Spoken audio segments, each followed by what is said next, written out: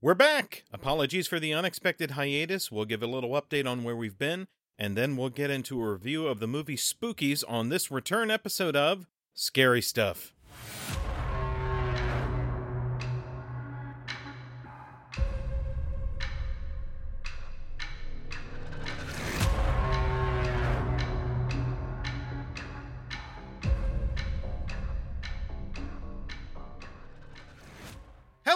Hello, and welcome back to the Scary Stuff Podcast. This is Eric Dellinger, joined by co-host Nick Leamy. Hey everybody, it's good to be back.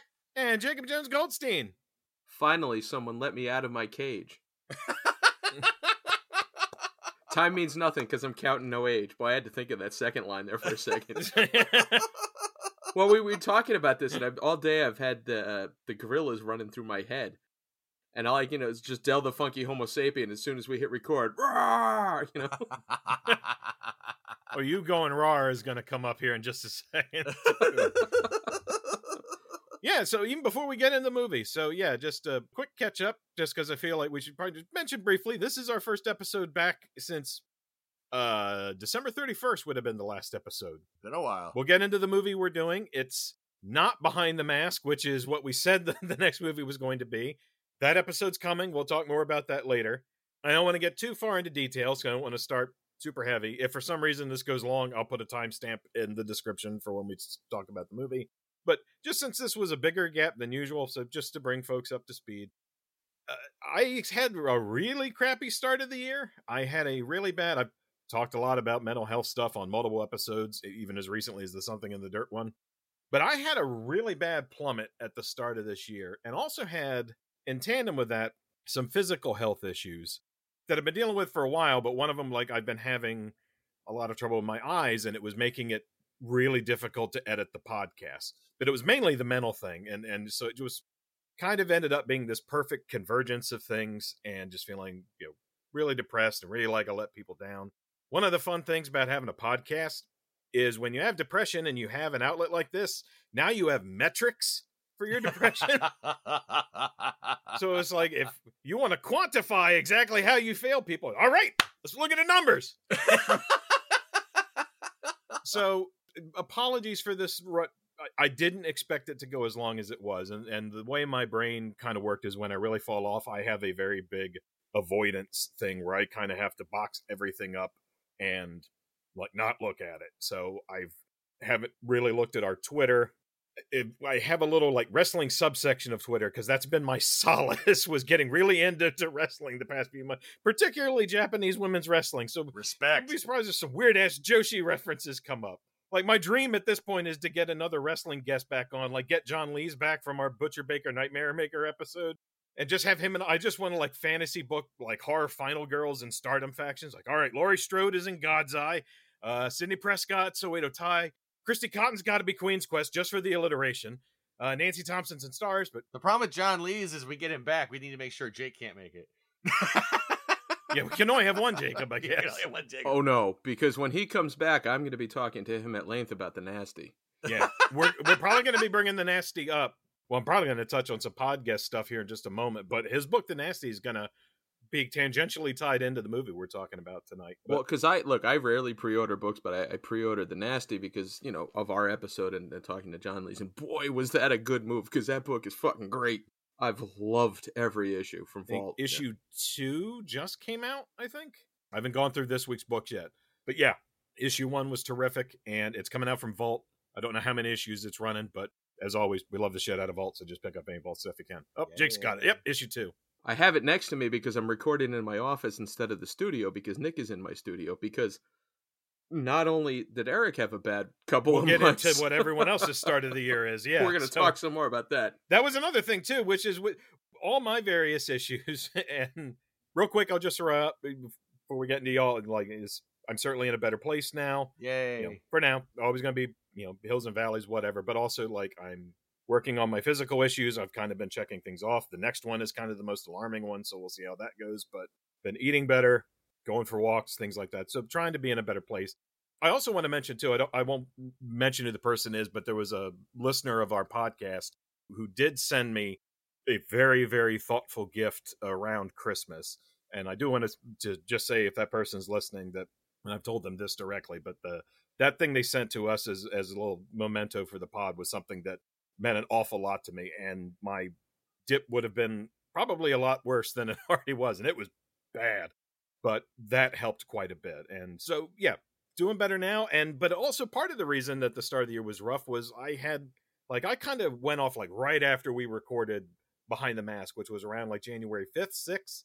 Jake references it in the episode because he mentions it's on David Bowie's birthday. And then I felt like I inadvertently cursed y'all by proxy after that. Oh, no, because I'd already been on the downward spiral for several months at that point. You were on a downward spiral. You mentioned that. To be honest, my shit started in August. You mentioned that at least in the Leech episode. Yeah, our Christmas episode is just a little heavy in the beginning, but yeah, no, and in the few months since we've recorded, it's not like things have gotten better. I just because I don't care. So, like, one of the ongoing issues I have is I take care of my mother, who's 81 currently.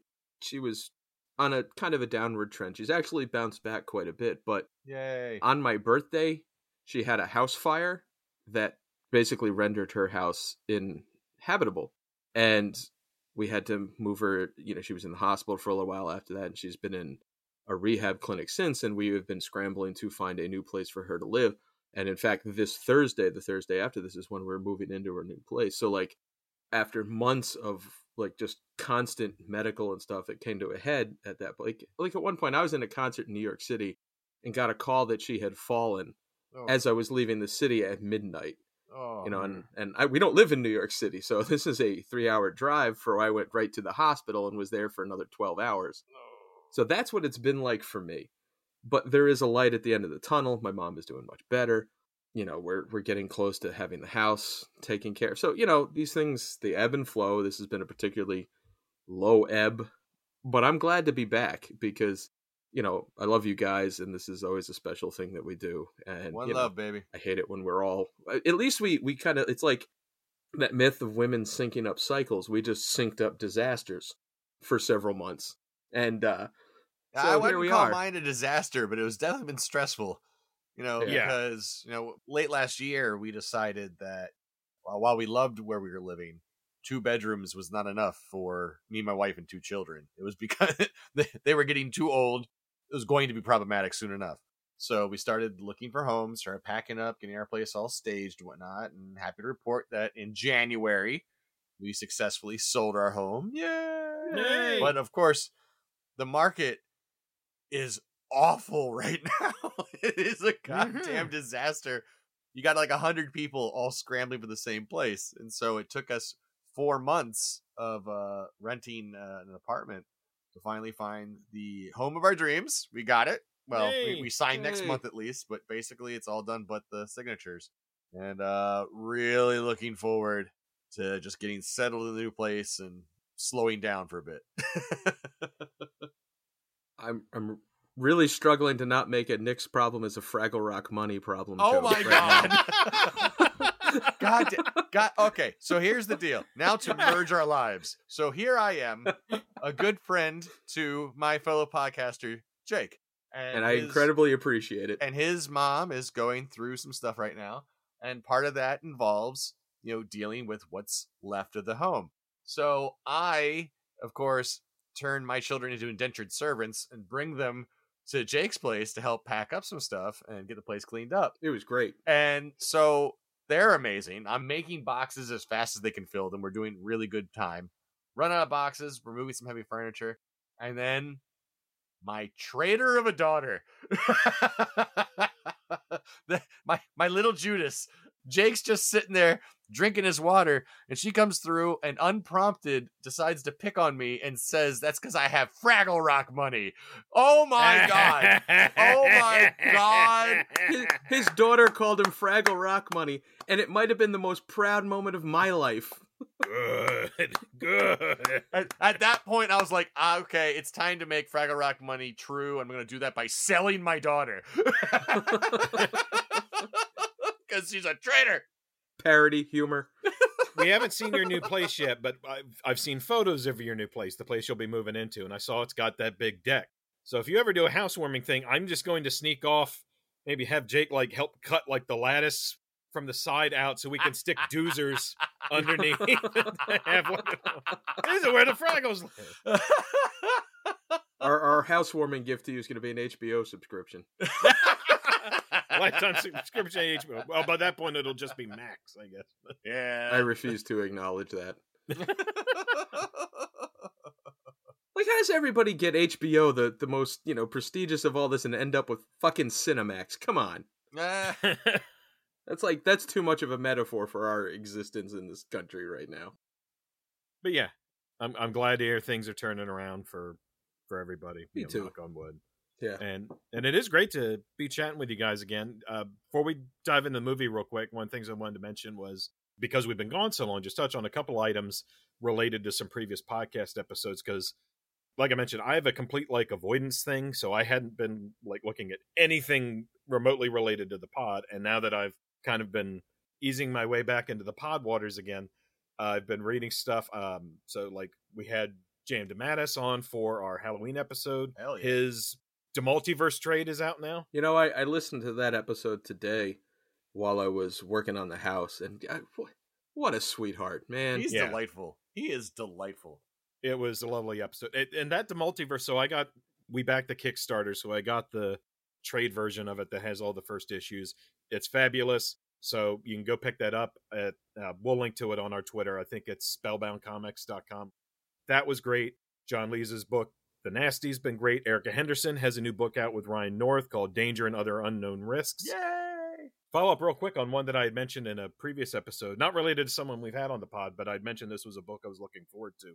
Ling Hung from Dark Matter Press, and this is by author Ai Zhang, came out, and this was one of the first things I read when I finally started getting into reading things that reminded me of the pod again. Novella-length story that's basically this kind of ephemeral ghost story that dealing with grief, and I thought it was absolutely terrific. I love Ai Zhang's short fiction work, but I absolutely love that novella. And Jake and Nick can attest, I'm actually drinking from my Ling Hung mug that I got so it's got the cover on there. So I encourage everyone to go out to Dark Matter. I think you can get the book on Amazon, but you can get it from Dark Matter directly, darkmattermagazine.shop. And while you're there, another mug I picked up happens to be the mug that ties in with Haunted Reels, which is an anthology coming up from Dark Matter, which is edited by friend of the pod, Dave Lawson Jr. Yay. So that's coming out in July, so you can go and pre-order that via Dark Matter as well. So there's 2 books. I've got a bunch of other books I've picked up from Dark Matter, so I'll probably be touching on those in future episodes as I work through them. But I love the hell out of Ling Hung. We are ridiculously excited for Haunted Reels, so go support Dark Matter Press. So I just want to throw this out there. Also, author named Lauren Bolger. This is her debut novel, Kill Radio, which I'm about a third of the way through and very much enjoying. It's a very kind of breezy horror read about a homemade crystal radio that opens a portal to hell. Ooh. Lauren is a big fan of Constantine, the character, and there is a warlock character in there who's kind of very Constantine inspired, has the same initials. I just listened to that episode too. That was what I wanted to touch on. So everyone go check out Kill Radio. I haven't finished it yet, but I'm enjoying it so far. And Ling Hung, I finished and I loved. Before we're done plugging, I just want to say The Vigil from DC Comics by Ram V was out this week, and I was actually reading it while I was waiting for Nick to get here, and it's fantastic. It's a really good, awesome for a debut issue. I'm just absolutely hooked. I loved it. I got it. I haven't read it yet, so I'm looking forward to it. This has been a big week for number ones. Titans number 1 came out by Tom Taylor and Nicholas Scott. That book was really good. Avengers number 1 came out by Jed McKay. I've been loving Jed's Moon Knight work. Cyborg. And that was a lot of fun. So, yeah, a lot of great comics coming out. But on the subject of the Constantine episode,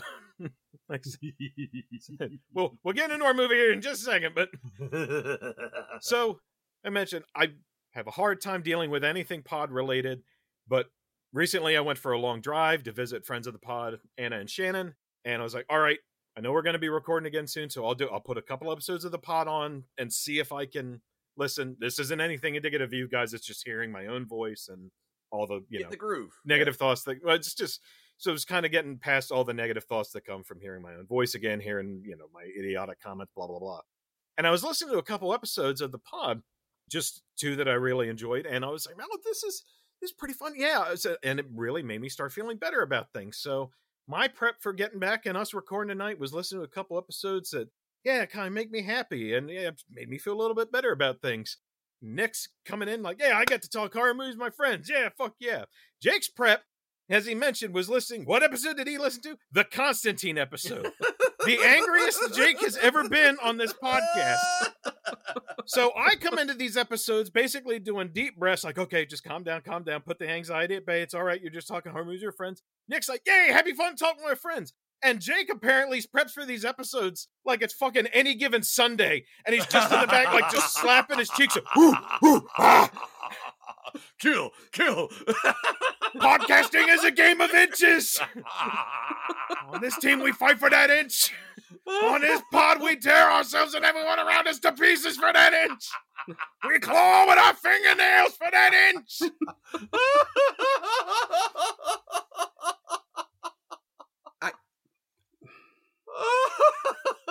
Tell me he's wrong. Tell me he's wrong. I dare you. I don't like how right that is. Because we know in order up all the inches, that's gonna make the fucking difference between winning and losing. Between living and dying. I like, for Jake, it's like the inches. For me, it's like Mardi Gras. Let's do this. Yeah. So, I mentioned I listened to our Halloween episode with JMD Mateus. And one of the things that was happening on that particular day is the Sixers were playing the Celtics and losing to them. The Sixers, we're recording this in May. May. And the oh boy. That's what kind of year it's been. Yeah. Recording this in 2023, I think. Have lost to the Celtics in the playoffs, which is the kind of trauma that I'm still working my way through because I'm, mentally damaged enough to be a sports fan. And on that episode, I talk about that, and I say repeatedly, fire Doc Rivers. Well, I'm happy to report, as of this recording, Doc Rivers has been fired. It took a disastrous end of the season and a cowardly turn from our two superstars in the last game to get it to happen. But it happened. And, Joel won the MVP in a huge, constant argument against Nikola Jokic, who's going to probably win the title. And, everybody, like, every time he has a good game, he's like, this is bad for, But here's the thing. Embiid won the MVP this year, and whatever Jokic does in the postseason doesn't affect that, so all those people can die mad. So I'm kind of enjoying it. Like, I'm enjoying how all these people are saying, well, I should have voted for him. I can't believe this, blah, blah, blah. And it's just like, motherfucker, he won it. Go fuck yourself. You want to see a picture of the trophy? And so, that's... You got to give credit where credit's due, man. You manifested this shit. I'm enjoying the rival's success because all of these assholes that love him are just so furious about it. And it's making me happy, and it's making me get over the loss of the Sixers. Although, to be fair, right after the Sixers' 7th game loss, I went out to a concert with a bunch of 20-somethings in a circle pit and showed them what a circle pit is actually about and what moshing really is. As a 48-year-old man built out of, spite and fury. And Play-Doh. So I got to teach some kids some new things that night, as well as get over the loss. So really, things have been looking up. That's all I'm saying. Doc Rivers has been fired, so I never have to bring him up on this pod again. I'm probably going to, because again, I run on spite and bad vibes. But that's a deep wound. It's going to take a while to close. Oh yeah. And it's funny because the media started doing this thing. It's like, well, that was a reactionary fire, and he was a good coach and blah blah blah. No, fuck you. The biggest problem was that they shouldn't have hired him 3 years ago. So anyway, I realize nobody who listens to this cares about the Little Sixers updates, but I have a spleen that needs venting, and unfortunately, here we are. Wait till we talk about this fucking movie. Well, let's get the best part out of the way for you guys. Like, tell me what you thought about the Richard Corbin involvement in the poster art. I have the stupid... I don't like Richard Corbin's art. I never have. No, you don't. His art has always bugged me from, issues. Like, he ran to pick up a random issue of Heavy Metal, flipped through. It's like, well, I'm not reading that story. So, have we even said the name of the movie? It's Spookies. Spookies! Yeah, so we're doing Spookies. And it's this horrible movie about these mutant spiders. No. And I can't believe you guys made me watch it. 1, maybe 2. There's a tiny It was one. Awful. There was supposed to be more. Well, it's all about spiders. What are you talking about? It's entirely about these mutant spiders. Oh, crap. He watched... Oh, wait, I'm talking about Creepies. He watched Creepies. Never mind. He watched the wrong movie. No. I didn't, but I figured I wasn't going to get the name right at any point, so I figured I'd get that out of the way. Anyway, so you mentioned Corbin, and I happened to be looking through the IMDb trivia for this one, because I didn't have a whole lot to say. I've got some interesting stuff in the movie. But there's this one comment in the trivia on IMDb, which is increasingly a cesspool. And it says the promotional artwork showing Maria Pachoukis being carried by monsters is by popular comic artist Richard Corbin. One of Corbin's artistic traits was depicting women with massive breasts, which he did again for the poster. Even though Pachoukis' breasts weren't anywhere near that size, the outfit she wore in the movie wasn't severely low-cut either. And all I could think is, that's a complaint. This guy is complaining that her breasts weren't large enough to match the cover box. Yeah, they should really add a new subsection to IMDb under goofs for gripes or something. Yeah. That's where that goes. But yeah, I actually kind of like the movie box cover. I mean, it's got a distinct 80s it's well done vibe to it. Like, again, I don't really like Corbin's art, but it's not... I mean, that's a personal preference thing. I don't think he's a bad artist or anything. It's just something about his style doesn't click with me. But I thought that was kind of a fun box. Way far more fun than the movie. Let's be honest here. This film only stands on its visuals, for starters. I mean, so the film, as you may or may not know, audience, was produced by Michael Lee, who, I swear to God, listening to people talk about him, he was the fucking devil. Like, everybody wants him to rot in hell for what he did. People did not care for this man. Yeah, and I can see it too. No one who worked on the first chunk of the movie first, or well, we'll get to what we mean by that when we get into the movie. We'll get more into the parts that he like royally screwed over, like personally. But in the end, what you end up with are two different films rammed together, wrapped up, and sold as a single item. And it really doesn't work. It really breaks the story in the most interesting ways. But it has some of the most delightful makeup work. I love the monsters in this. Like, just top to bottom. Like, well, okay, let's be clear here. I like the Twisted Souls monsters here. From the one movie, anything involving with that plotline and those characters, which we'll get into later, is delightful. All of the, like, single craptastic puppets they threw in for the Warlock side of things can go, like, burn in hell for all I care about. But, I love, like, the Spider-Woman. I love the Reaper. I mean, it's corny as hell, but I loved it. The Mermen, like, top to bottom, all the stuff that they put into the makeup for the Twisted Souls production, mwah, I love this movie for it. Well, here's the thing. Singular. No, it's not singular. No, he's a liar.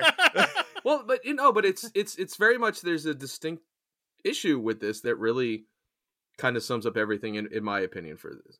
So, this isn't a movie. This is a test reel for a haunted house. Fair. Like, if you think of this as, like, all the makeup and all the stuff and these people running around the house and seeing a different monster in a different room, it functions like a haunted house. Yep. And then they just like, that's not going to make us enough money. Let's make it a movie. Let's hire some 40-year-old teenagers and have them pretend to act for a little while. The age range in this is amazing. Oh, we'll get into the group here in a minute, yeah. But to reel it back, the reason we're doing Spookies, well, I mean, not necessarily for this. I mean, we picked this because we wanted to tee off on something kind of easy. Yeah. Like I said, the Behind the Mask episode is coming. For our return episode, I wanted us to we talked about a few things, but it was like, all right, I hadn't seen this. I hadn't either. I had seen chunks of it. I'd seen enough chunks of it to know basically, what to expect. But I was like, all right, it's not too heavy. There's going to be a lot of fun things to talk about. And we've talked about doing it on the pod before. So it should be a great, way to kind of segue us back in. And the reason we talked about on the pod before is mainly because you brought it up. Right. Because I actually have a personal history with this film to a degree. It's a couple steps removed, but it's distinctly there. So the movie is filmed entirely in the house and on the grounds of the J House in Rye, New York. John J. Yep. I'll read you the beginning of the Wikipedia entry because I think it kind of gives a good brief overview of it. The J Estate is a 23-acre park and historic site in Rye, New York, with the 1838 Peter Augustus J House at its center. It is the keystone of the Boston Post Road Historic District, a National Historic Landmark District created in 1993. The site is the surviving remnant of the 400-acre farm where U.S. founding father John Jay grew up. It's also the place where Jay returned to celebrate the end of the Revolutionary War. as he negotiated the 1783 Treaty of Paris with fellow peacemakers John Adams and Benjamin Franklin. The preserved property is located on the south side of the Boston Post Road, and blah, blah, blah. The Jay Estate is recognized as a historical resource. It is part of a 10,000-year-old indigenous peoples archaeological site and overlooks the oldest man-managed meadow on record in New York State. It is a significant African-American heritage trail site. The Jay Estate is also one of the select few landmarks devoted to the education about the 7 founding fathers, including Washington's Mount Vernon, Jefferson's Monticello, Hamilton's The Grange, Madison's Montpelier, and Jay's retired home, the John Jay Homestead. So, all that's pretty interesting. You know, you see the mansion is kind of the main character of the film. So the thing is the descendants of John Jay, eventually there was one lady named Zilph Palmer Devereaux, who donated the 23-acre upland parcel of her Rye estate to the annual conference of the Methodist Church. Ah! So, from, I forget, it's a little weird in terms of the years, but the New York Annual Conference of the Methodist Church used the actual building as their conference center for quite a while. It's like 5 years before moving to White Plains. My father worked there. He worked part-time as a minister when we lived in Stamford, Connecticut, where I grew up. And he worked part-time, because Rye is just over the border in New York. It's like 30 minutes from where I was. And he worked in the building, so I have been in the building a lot when it was the conference center. So in 1979, the New York conference sold it to some real estate developers, which kicked off something like a 17-year fight to preserve it, because the real estate developers wanted to tear everything down and to develop the land, because it's a hugely valuable piece of land. It goes to New York, to the Long Island Sound. I mean, it's a beautiful estate too. It was kind of dilapidated at that point. Not really dilapidated, but not in use. And that was in 1979. The conference used it for another year or two. But my parents got divorced in 1980, and my father needed a place to live. And because he was working there, and he was now going to go be working full-time for the conference rather than being a part-time, parish minister in there, he lived in the carriage house. They gave him the carriage house to live in it was about 2 years. The carriage house, which is now a performing arts center, was where my father moved after the divorce. So I spent almost every weekend of my young life, when I was like 5 to 6 or 7, in this place. And there's I have a zillion pictures of us wandering these grounds, because there's gardens, there's these stone lions back there that we used to walk over to. And there's all these pictures of us in these kind of rundown gardens that have since been restored. But we also spent a lot of time in the house, because at the time, until they vacated, which was like 80, 81, he worked there. So he was living in this carriage house. But we spent a lot of time. We were there for a blizzard on these estates. There's pictures of us with these giant, snow forts we built and all this. So I have been in this house a lot, all over. And, my brother and I were young. So that, when my dad was working, they just let us run around this house. Man.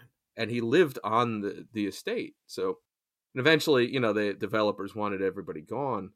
So he moved somewhere else, and that's not really horror movie history. But so I've been in the house actually after they cleaned out, and I still have a little plastic gemstone from one of the chandeliers, which I just found because it was in a box in my mom's house, and I wouldn't have even seen it if we had been moving everything out.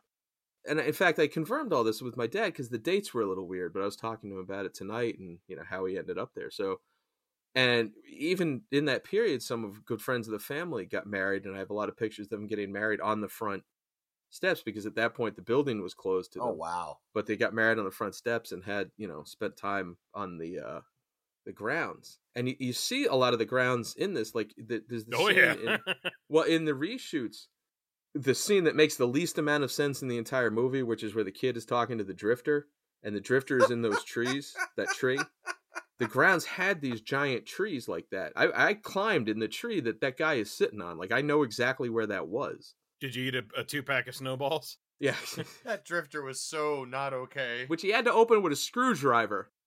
So, all of the scenes in this, and, all the house, I have memories of. And it kind of lends itself to one of my bigger problems with the movie, is because the house, at the time, was recovering from being a United Methodist Conference Center. It is not a scary house. There's nothing in that house that is creepy. It's very even in a little bit of a dilapidated state, which it was by that, because this was filmed in 85, which is about 3 years after I was in there. So that actually kind of goes into a question I had, which was, did your father encounter any peculiar goings on while he was there? I assume not, but no. I mentioned that because I picked up the Vinegar Syndrome 2-disc Blu-ray that came out for this, and there's 2 documentaries on here. One of them is... Can you imagine 2 documentaries about this pile of horseshit? Only one of them Spookies. One of them is called Vipco: The Untold Story, and it's all about Michael Lee. So we'll get to him when Nick does the production rundown. So it's a Michael Lee centric doc. The other one is called Twisted Tale: The Unmaking of Spookies, and it's primarily talking to the folks who are making what initially started as a movie called Twisted Souls. We'll get more into that later. And it's talking about their process. But they're talking to one of the directors and some of the other folks. They mentioned that there was just a lot of weird shit going on there. Like, person who worked on the ground said, "Oh, has anyone come to visit you? From up there," and pointed to the sky. And apparently while they were filming, a coven of witches showed up. And they said, "Hey, can we go take care of something upstairs?" And they said, "Oh, yeah, if you're quick." And so these witches went upstairs, and then the director's like, "All right." And he sent like an assistant director, says, "Can you go up and tell the witches they got to leave?" And he goes up and comes back down. And he goes, "They're gone." Oh my God. He says, "Oh, you mean they left?" He said, "No, they're just gone. There's no car. We didn't hear a car pull out. They're just gone." No, we never encountered it. And, and I've talked repeatedly about me being a little wuss. I was never scared in this house. Like, I was just never creeped out about anything. And, normally a big old house like that, I would be. Like, I get scared in my own fucking basement now. And, this house never scared me as a kid. I will say this. I do know that one of the reasons this movie got made and they got permission was because the developers were in this, 17-year fight because the developers, like I said, wanted to tear it down. They were hoping the movie company would kind of ransack the place. And instead, they ended up, repairing the plumbing and the electric. Right. It's because they had to stay there, and they did so many repairs, it survived. Right. Which is why it's a historical site now. Yeah, the county bought it, and, it's since become a, restoration. You can go visit it now. It's amazing that this film saved the house. That's a fact that is a fact is fascinating to me. And at one point, they go through where my dad's office was. I mean, it was really kind of weird watching it, and because I kind of remembered the layout and the entranceways and all that. So it was a weird experience. I wish it was a better movie because it's not good at all. It is garbage. The biggest problem here, one of the directors said something that was very clear to me while I was watching it, is that because they took half the film out and shoved in this other half and then rearranged things. He said their material they shot, not a single scene of what they shot was followed by the next proper scene. So, the story is just like a jigsaw puzzle you put in the box again and shook it up. It's like nothing works. Yeah, it's an absolute... Well, similar to that, so my history with the film, what little I have is... Initially, not much. This was on the list of... We were talking about Richard Corbin earlier. This was on the list of movies that the box art scared me as a kid. Not so much the lady in the foreground. That head. It was Creon's head. Yep. And with the red eyes and shit. Mm-hmm. That was creeped me out as a kid. So I thought Spookies lived up to its name because I passed that box and went, yeah. And then years later, I saw clips from it and said, okay, now I know what this is. And then when I sat down and watched the whole thing, now, I already knew the gist of it, but watching it, it was even more appropriate or reminding me of my childhood because it turns out this is the Macron 1 of horror movies. Jake, is Macron 1 a real cartoon? What the fuck is Macron 1? All right. See, now you know we're back. President of France? Now, Jake is about to shit on me about a cartoon that he doesn't think exists. So we're back, baby. We're back to the Freddy's Nightmares episode. The fuck is Macron 1? Straight white men yelling at each other about nostalgic cartoons. Where else are you going to get this on the internet? It's Big Robots, Jake. You don't remember Big Robots from the 80s? So Macron 1... Do you just make up robot fucking cartoons? I'm not making this show up, goddammit! It's a real show! I feel like every one of these is some dumb dinosaur and robots, man. You leave Denver the Last Dinosaur and the Mighty Orbots out of this. Hey, this is a very iconic robot with a big old kind of like X across his chest, and yeah, I think I own some pieces of this thing. Yeah, well, it's iconic, but not really because this is an iconic robot I have never seen in my life before. I worked in a fucking comic shop. Where are you finding these things? So this one on the television, Jake. Your reaction is justified on this. Is there like a Delaware bubble that showed like 9 cartoons that they didn't show anywhere else? They had a VHS tape of it at Movie King. It existed, goddammit.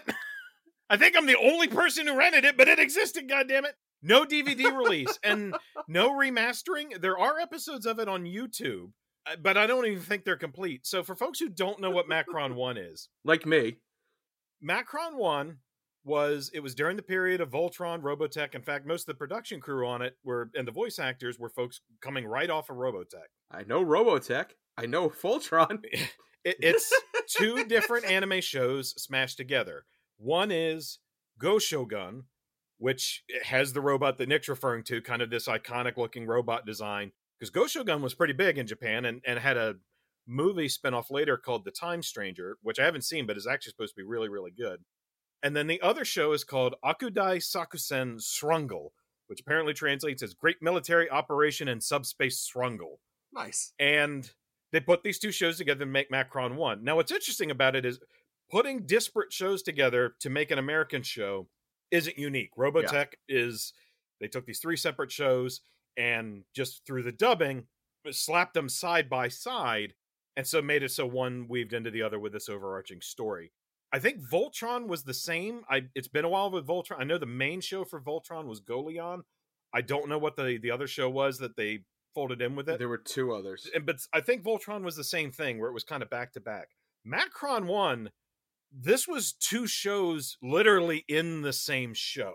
The premise of the show was there was a test pilot who got catapulted to an alternate dimension, and then the evil villains from that dimension went to our dimension. And when it was our dimension, it was footage from Go Shogun. When it was the alternate dimension, it was Srungle.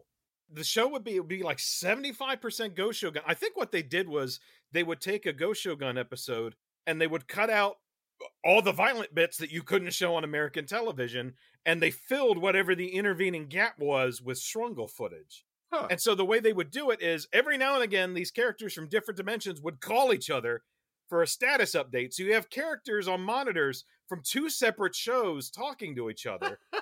And then later, the way they do it is there's a kid in the Go Shogun part who's one of the main characters, and the folks in the alternate dimension develop like a psychic connection with him.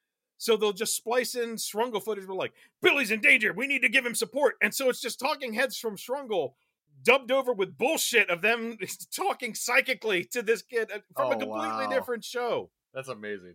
So it's funny. The other reason Macron 1 stuck in my memory is they used to use, and this is mentioned on the Wikipedia article for it. From the Wikipedia article, I'll read this bit, is the Macron 1 adaptation made use of the so-called Miami Vice formula, introduced a year earlier by the eponymous primetime series, incorporating contemporary pop music into the action scenes. Nice. Notable musical adaptations included Beat It, Shout, Safety Dance, and The Heat Is On. Oh. If you don't believe this, the Beat It one is, at the very least, is on YouTube, where it's the footage from Goleon with all the parts like, all right, let's get in our ships here. Do, do, do, do, do, do, do, do, do.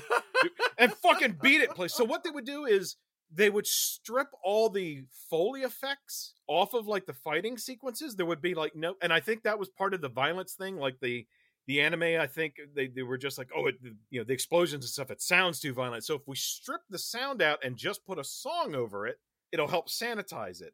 But it was that was where I first heard Beat It. So years later, when I saw the music video for Beat It, or saw an MTV or something, I said, hey, it's the song from Macron 1. That's fantastic. I thought those were all original songs for the show. Just shouting all this other shit. It would explain why it's never had a video release or a DVD release. Yeah, there's no way they can license that shit. So yeah, that's a completely random one. But so I was, and similarly, like Macron 1 is not good, but it's that conceptually it's interesting. They're like, we're just going to put 2 different shows in a super collider and smash them together. And that's what this movie is. And this movie is fascinating in the same way. Yes. We start off with this movie called Twisted Souls, and then those folks end up leaving. And then the movie basically gets invaded by another movie of essentially the same length and the way they cross cut. But yeah, I was like, oh my God, this is the Macron one of horror movies. So here's my thing. So like I read a lot about that, them mashing up, people saying it's a much better movie, but producer ruined it and they mashed this stuff together. And all of that sounds good, but then you realize that the original movie, the Souls, was the one that had the adult teenagers with the one dude dressed as a trash bag, and all of their stuff was part of one movie. And none of that is good. It's better than what you got it up with. Like the interspersed stuff is certainly terrible, but none of that's good either. I don't know if I'd disagree. Disagree. I don't know if I might like it in the sense that you're thinking of, but I don't know if I'd say none. Okay, I will agree with you that the age differences in the Twisted Souls version of the movie is ridiculous. It's so confusing. Why is the one dude 50? They have one throwaway line that like connects all of them. Like, cause the one one of the really incongruous lines. Oh my God, I grew up with these people. Yeah, Megan, the character Megan, played by Kim Merrill. She's like, I grew up with these people, and it is really a quick throwaway line to explain why they were all at the same party, and it is so not enough. Now, mind you, there may have been. It makes the guy feel like a child predator in this. It's like no, that's the Drifter. The Drifter 100% was after that kid. Oh my God. Yeah. Proto Denim Liv Schreiber is the most confusing part of all of this, even with the two movies mashed together. No. Because here's a kid who can't open a thing of snowballs, needs a screwdriver, and then Liv Schreiber's hanging out in a tree, just like, hey kid, gonna enjoy those snowballs? And the kid's gonna I'm gonna go over here now, and he's like, I'm just gonna hang out and die. And then but that whole part was added. That's not part of Twisted Souls. I get that, but it doesn't make any sense either. No, everything Creon needs to go. Don't get me wrong. I like kind of the look and feel and the potential of Creon, but none of it fucking lands. Not a bit, all right? Well, first of all, Creon delivers all of his lines like he's Toby from The Office, which is not what you want from an evil wizard. But even with that in context, what is going on with the dude in the tree? Like, what could possibly have been the reasoning behind that? Like, the cat dude can turn into a guy. It's so confusing. It's baffling. He clearly just hunts runaways. I mean, like, even if you separate the action in the two films, none of the things that happen in either side make any sense either. No, see, here's my problem. Okay, so everything Singular. Creon, because everything Creon was added, which means it has zero excuse for not working. All right? So the Twisted Souls, they took half the fucking movie out and then half to try to make it survive with what's added. But what's added is intentional. It's an end goal. This is what you're getting. So you should be able to massage it to at least make sure it answers all its own questions. And they don't even try. They don't even attempt to. So it's unforgivable. Whereas with Twisted Souls, I really would love to have seen a cut with the original footage to see what they've done, because it could theoretically, and I'm being the optimist here, I admit that, but it theoretically could have at least had scenes that actually wove into each other and potentially explain shit that the end product didn't even try to do. So I have hope that what the original directors were trying to do was actually a not a good film, but at least a logically consistent film, which I would have enjoyed seeing, especially with the added special effects they cut and the monster interactions they cut. Because I think it would have been a great film. For me. It would have been a great film for me. I think it still would have been what it was, which is a test reel for a haunted house. That's fine. I'm okay with that. Which is fine. Yeah. There's plenty of horror movies we've seen that are basically that. Absolutely. But it's just... To touch on who did what that we've been kind of talking about that Nick just mentioned as far as the different directors and stuff, do we want to go ahead and do the production rundown real quick? Absolutely. All right. So, as you, if you've been paying attention, have heard, we're talking about Spookies from 1986. The final editor and director was Jeannie Joseph, who was brought in to, for the producer, quote unquote, fix the film. She had previously directed Mindbenders and Pheromone. And I believe she was also involved with Trauma for a bit. Well, I don't know if she was involved with Trauma. So Mindbenders came after. Did anyone watch Mindbenders? No. Okay. I watched one movie from each set of directors. I watched Mindbenders for Eugenie Joseph, and I watched, well, we'll get into the one I watched when we get to Thomas Dorn and Brendan Faulkner. And Mindbenders it's very much kind of a generic high school comedy, so you can see it seems Eugenie Joseph's sensibilities lean more towards comedy. It's about a high school where the principal decides to basically brainwash and subjugate the students by using what he later finds out is alien technology to like use the school radio system to pipe in stuff into their subconscious and basically turns them into like zombies. And it's up to the two punk rock kids and their nerdy friend to hijack the school radio. It's a generic 80s. I didn't think it was at all good, but fun. It also, I think it's the debut for Lee Turgison, who was on Oz, all 5 or however many seasons of Oz there were. I think it's his first role. But so Eugenie Joseph, based on the documentary that is on the Vinegar Syndrome Blu-ray. So I don't know if this is confirmed elsewhere, but this is what's posited on that documentary. Eugenie Joseph, prior to this, primarily worked in adult films under the name of Erica Havens and under the name of Eve Milan, both in front of and behind the camera. So started as acting in them, and then she sort of segued into editing and directing. And as Eve Milan, if this is Eugenie Joseph, as Eve Milan, she's the editor and director of, prior to Spookies, of The TNA Team, First Time at Cherry High, and the best title, Flash Pants. Nice.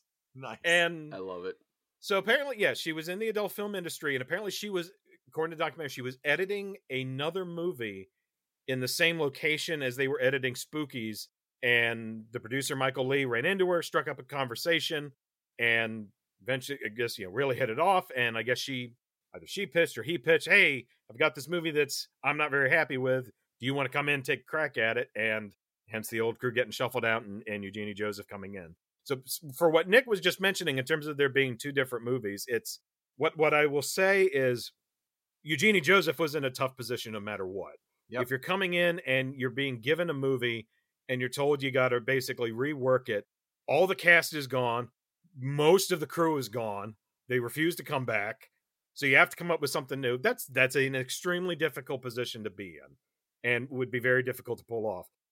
Similar to what Nick mentioned, like the internal logic of it is completely fucking bonkers and it doesn't work at all. But I will say in Eugenie Joseph's defense, it was an unenviable position.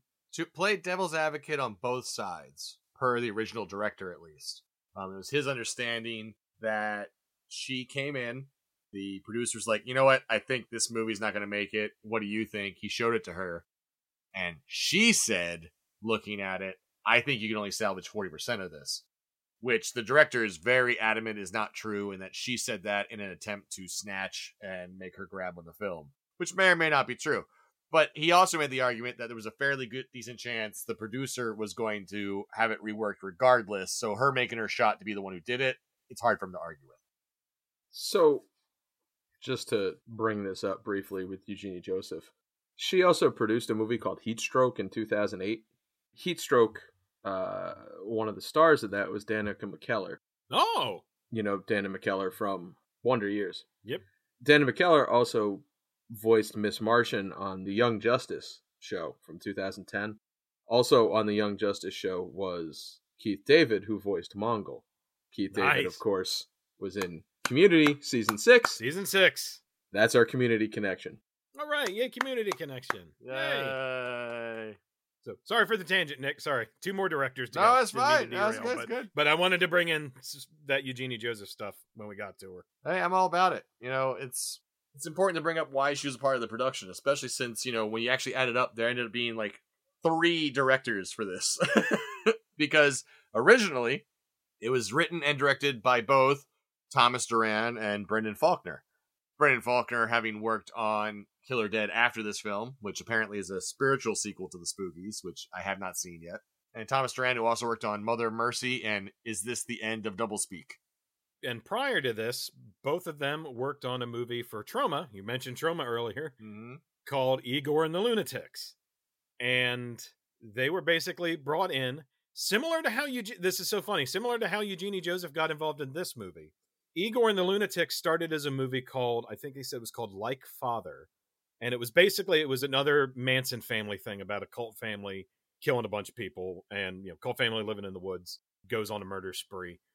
The folks who were making it showed it to Thomas Doran and Brendan Faulkner, and they were like, well, there's not a lot of horror-y stuff in here, and they wanted their advice on initially like just some production stuff, budget stuff.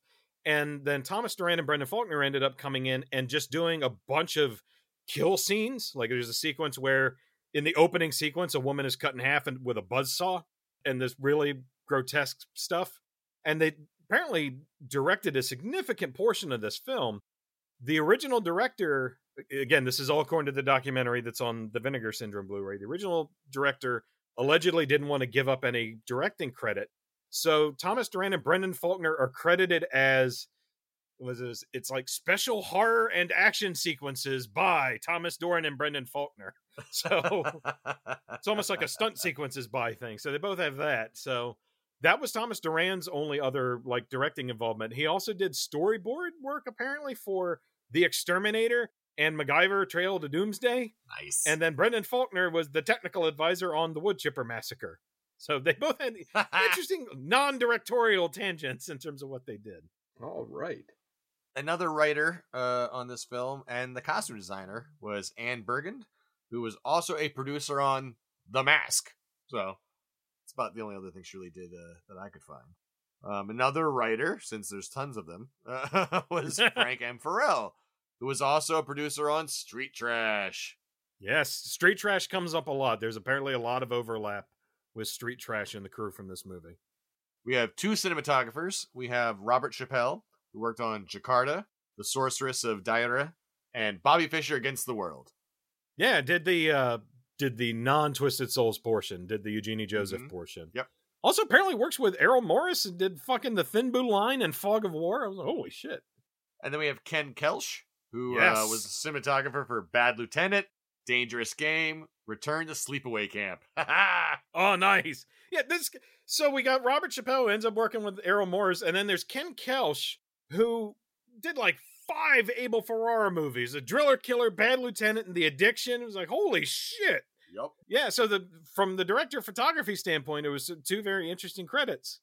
And then we have, of course, the music, which was by James Calabrese and Kenneth Higgins, who both worked on The Beer Drinker's Guide to Fitness and Filmmaking and Hemingway. And then I just have rave reviews for the special makeup effects team. There's the 4 of them here. I hoped you would. Yep, we got Jennifer Aspinall, who has received multiple awards. Yes. She has worked on The Toxic Avenger, Street Trash, Money Train, Mulholland Drive, the 2009 Star Trek reboot, Guardians of the Galaxy, Kong Skull Island, and Captain Marvel. The woman knows her shit. And they mentioned on the documentary she won an Emmy for Mad TV, apparently. Yep. Next special makeup artist I have up on the list, we have Gabriel Bartolos, who we have spoken of before since he worked on Brain Damage, Fright Night 2, Basket Case 2, Frankenhooker, Leprechaun 1, 2, 3, 5, 6. He worked on Army of the Dead and Bad Biology. Yeah. Also, he's the writer-director of a couple films, but I think his debut was a movie called Skin Deep. Another movie I've only seen chunks of, not the whole thing, but I believe there are some folks from this who were in that as well. Oh, yeah. The next special makeup effect artist I have on the block, we have Arnold Gargiulo. I apologize if I pronounced that wrong.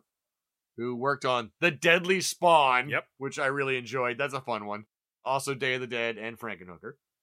And my last special makeup effects artist I have is Vincent J. Gostini, who worked on Toxic Avenger 3, Child's Play 3, Thinner, Virus, Dogma, Jay and Silent Bob Strike Back, Doom, Scary Movie 4, I Am Legend, The Thing prequel from 2011, World War Z, Cabin Fever 3, The Taking of Deborah Logan, Verotica, and VHS's viral Bone Storm.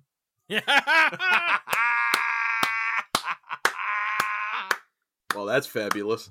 That made me so happy when I saw that. Yes. I was like, okay, we have connected Spookies to Vincent Morris. Yes. In a single step. Woo! Good job. That almost makes me like this more. I know, right? Almost. This almost makes you like this.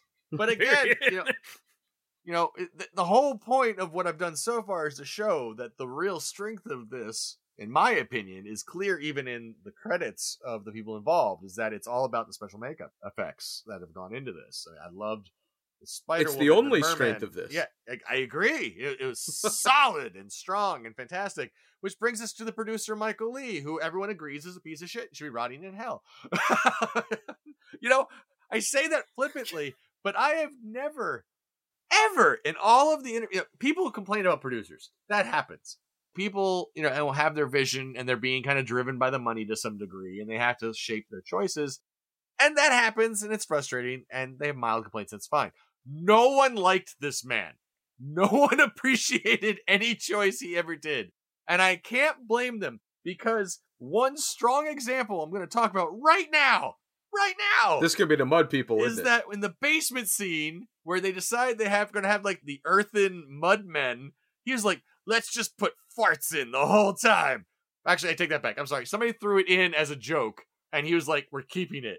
The sound engineer claims credit for it on the documentary. Yeah. And he's talking about how he did, all the sound effects. He's like, oh yeah, I put a bunch of soap on my hand and got a chicken, and I was putting my hand in the chicken to make the goop noises, and then the fart things were the traditional, lips on the forearm, and Michael Lee loved it. And apparently that was Eugenie Joseph's only big fight with Michael Lee. Yep. Was, no, absolutely not. And Eugenie Joseph lost that fight. Rumor has it she was actually fired for 24 hours because she wouldn't do it.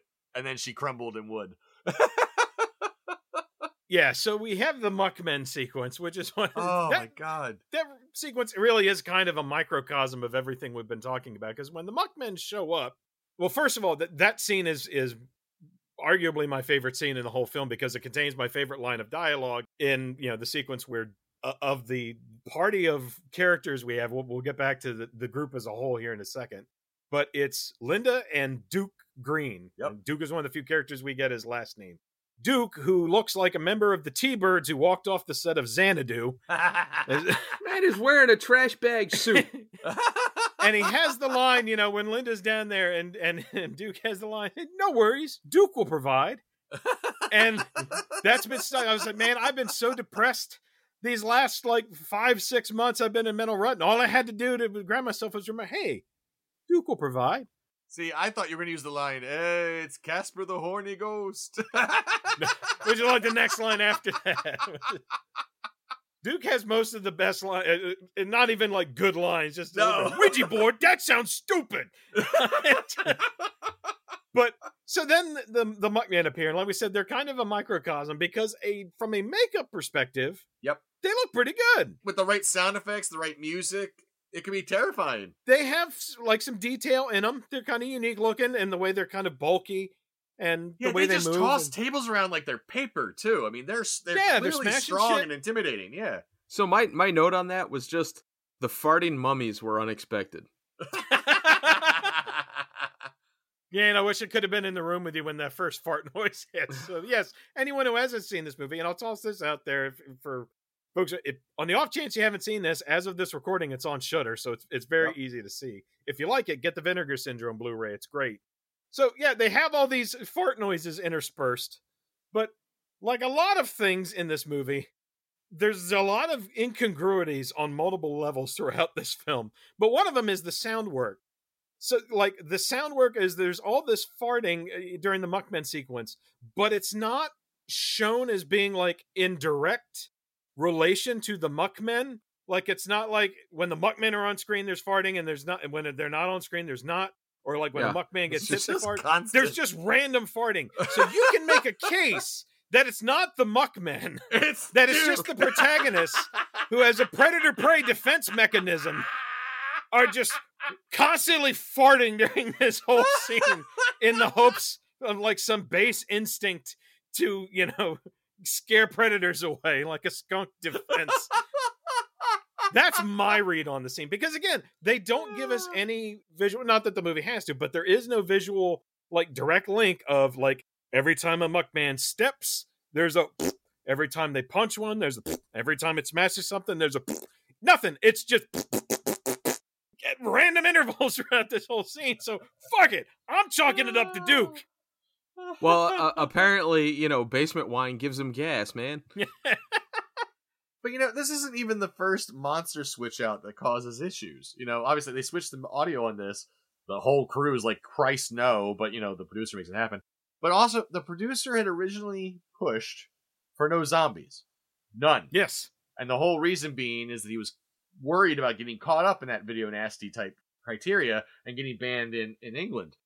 But they originally were going to replace the zombies with ghosts. Yep. In post. So what you end up doing is, so when they did the director change, somehow somebody got the idea, like, no, we're doing zombies anyway. All right, fine, we're doing zombies. So there's this scene where they all go outside, and one of them just gets sucked into the ground because, that's what happens. As a kid, that wigged me out. Watching it now, I'm like, what the fuck? Yeah, Lewis gets sucked into the ground, and then it's... And then all the zombies come Dave and Adrienne. Uh-huh. And and they come down the steps. Lewis gets sucked into the ground, and all of a sudden, Adrienne and in particular Dave start to basically, like, they look like they're marionettes where their arms go up to shoulder height and go parallel to the ground, and they both start looking around at nothing. Yep. The only thing, and then what is supposed to be there is, again, they were supposed to do all this animation in post. They were supposed to put a bunch of ghosts in post. There were supposed to be animated sequences of the creatures coming out of the Ouija board that were going to be done via animation. So anything that was going to be chalked up to post isn't there. But so they left in the footage of them just looking around. And the only thing, again, in terms of incongruity, what they did add is the fucking werecat. So this is one of the rare occasions, probably the first time since we started doing this pod, I legit regret that we're not a video podcast. Because if we were, I would have asked Fred, friend of the pod, to dress as a werecat, and I would just have him randomly show up on this pod every 2 minutes for no fucking reason, and then vanish. None of us acknowledge him. Well, no, but here's what we do. After this, we record another pod with Fred in it, and then we mush them together. And then we mush them together. And we'll put Fred in post. Yeah. But that pod will be about a different movie entirely. We'll just edit, throw it in randomly together. So they established, like, the werecat is there. There's what is ostensibly supposed to be Lewis's POV of the werecat, because he's looking down as Lewis gets pulled into the ground outside. And then the werecat looks up. And so logistically, he's going to be, all right, are they going to find a shot where it looks like, Dave and Adrienne are looking in the werecat's room? No, they're looking everywhere but there. And then they run inside. And it is absolutely baffling. It's like, just cut to, there's a shot of them just running up the stairs. Just cut to that. You don't need the bit of them acting like marionettes. There's no context for it. There's nothing there. They're not looking at the werecat. The one thing you established it is there. This plays into my next fun fact. So I have all these little monikers next to the people's names that I have written down here, just so I can remember who they are. Like Creon the Wizard, Duke the Meathead, And I have Lewis the Unloved, because he's Carol's boyfriend. Oh, he has almost zero speaking moments. You hear his name twice. Yep. Once unspoken, when it just appears on his gravestone. And then after his gravestone, he's sucked in. They go, "Oh no, Lewis!" That's it. Yeah, that's he's acknowledged after his death, but in life he served no purpose. He was a walking cardboard cutout. Yeah. Later, Peter points him out and is like, "Look at Lewis's gravestone over there. You want to end up like that or some shit?" And it's like, that's more attention than Lewis got before he died. Lewis who? Like, you have notes about like your shorthand for the various characters. My common theme for the movie is just incongruities. Now, a lot of that is a result of, like we said, two very disparate things kind of being smushed together. But like we talked on the phone, even within Twisted Souls, our main set of protagonists, this motley crew, is basically, the D&D trope of when you sit down to a D&D game and it's like, all right, all your characters have been summoned to this bar by, or you got a mysterious message. And no one has talked about what their characters are until you show up. Yep. And so then you start going around the table introducing yourselves, and you get, I'm a half-orc paladin. I'm a dark elf druid. I'm a dragonborn serial killer. I'm a tiefling massage therapist. I'm a high elf janitor.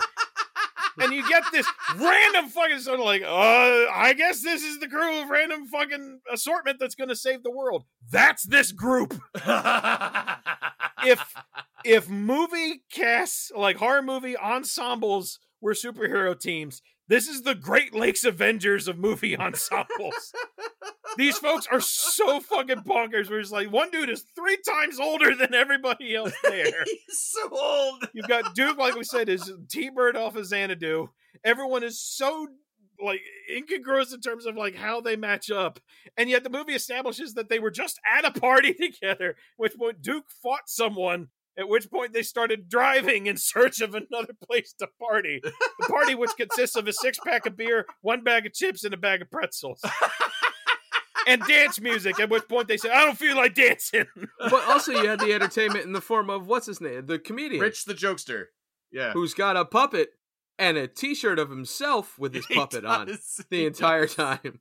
I think he's, like, performance-wise, is actually legitimately good. He was the most He solid. absolutely gets the best death. He's the one who was in Skin Deep. Yes, he was. Yeah, he's in Igor and the Lunatics. He's been in a lot of stuff. And Street Trash and Killer Dead, yeah. He's fine, but he's one of those characters that's in a movie that it feels like he's not actually interacting with anything in the movie. Oh, God, like he is just a guy there who's talking and everybody else is talking around him like, you know, like... He's 100% the jester that if he chose to, he could break the fourth wall at any time he wanted. Like, he's the only one who knows what's going on, and he's dancing to his own doom with a smile on his face. And I know they address him a few times, but I swear to God, the whole movie feels like if you told me at the end he was he was dead the whole time, like, Bruce Willis, it would have been like, sure, okay. But it took me a while because, like, I saw the T-shirt with the puppet, and I'm like, is that like a famous comedian with a puppet? And I spent a lot of time looking up comedians and puppets because it's like, I swear to God, it's just him. But it's just him. It's just him. And my brain just wouldn't let me accept that. I looked up a lot about 80s puppeteers and comedians and couldn't find anyone. And it's just like, but why? He's the comic relief. At least, he's supposed to be, but the rest of the movie turns out to be. But I, for what his character is, apparently he's based on folks talking in the documentary, and there's footage of him on the Blu-ray that he did an intro for the movie at an Alamo Drafthouse screening, and there's footage of that on there, where it seems like he was largely just playing himself. Yep. It's like they mentioned like he was just a big goofball. Everyone talks glowingly about him on the documentary. I found a blog about him, which is just somebody's memories of him after he passed away. Just really nice stuff. So he seems like a good dude. He was beloved by everyone. Yeah. Yeah. Anthony Valbiro, who played Dave, he's interviewed on the documentary. Apparently, like, they knew each other since like they were 12 or something like that. And apparently they were still, like, super close even when he passed. So, but it got me thinking, is that what we need to do, in our sort of grand relaunch here, is we need to put T-shirts on TeePublic of ourselves, potentially with puppets, but I'd leave that up to everybody's individual tastes. But just T-shirts of ourselves that if we ever do a con, we can just wear those and never explain them. Maybe have scary stuff, but in the Spookies font. If we do that, we have to do it right. So first, it's just a picture of us on the T-shirt, and the next year, it's a picture of us wearing the picture of us with the T-shirt, and then it ends up just becoming like this like infinite loop of us's into ourselves. And the whole thing has to look like something that was silk screened out of a dot matrix printer. So. I'd be willing to do that one day if on the second day of the con we all wore the Don Rosa shirt that I'm never actually going to sell, but we did the design for. Ask us about that at a con sometime. But just, God, what a fucking mess this movie. It's so baffling. But I honestly think, this movie has, people still like it. They write about it. You talked about an Alamo Draft. It's not like some lost classic that we dug up, that we only know because I live next door to it.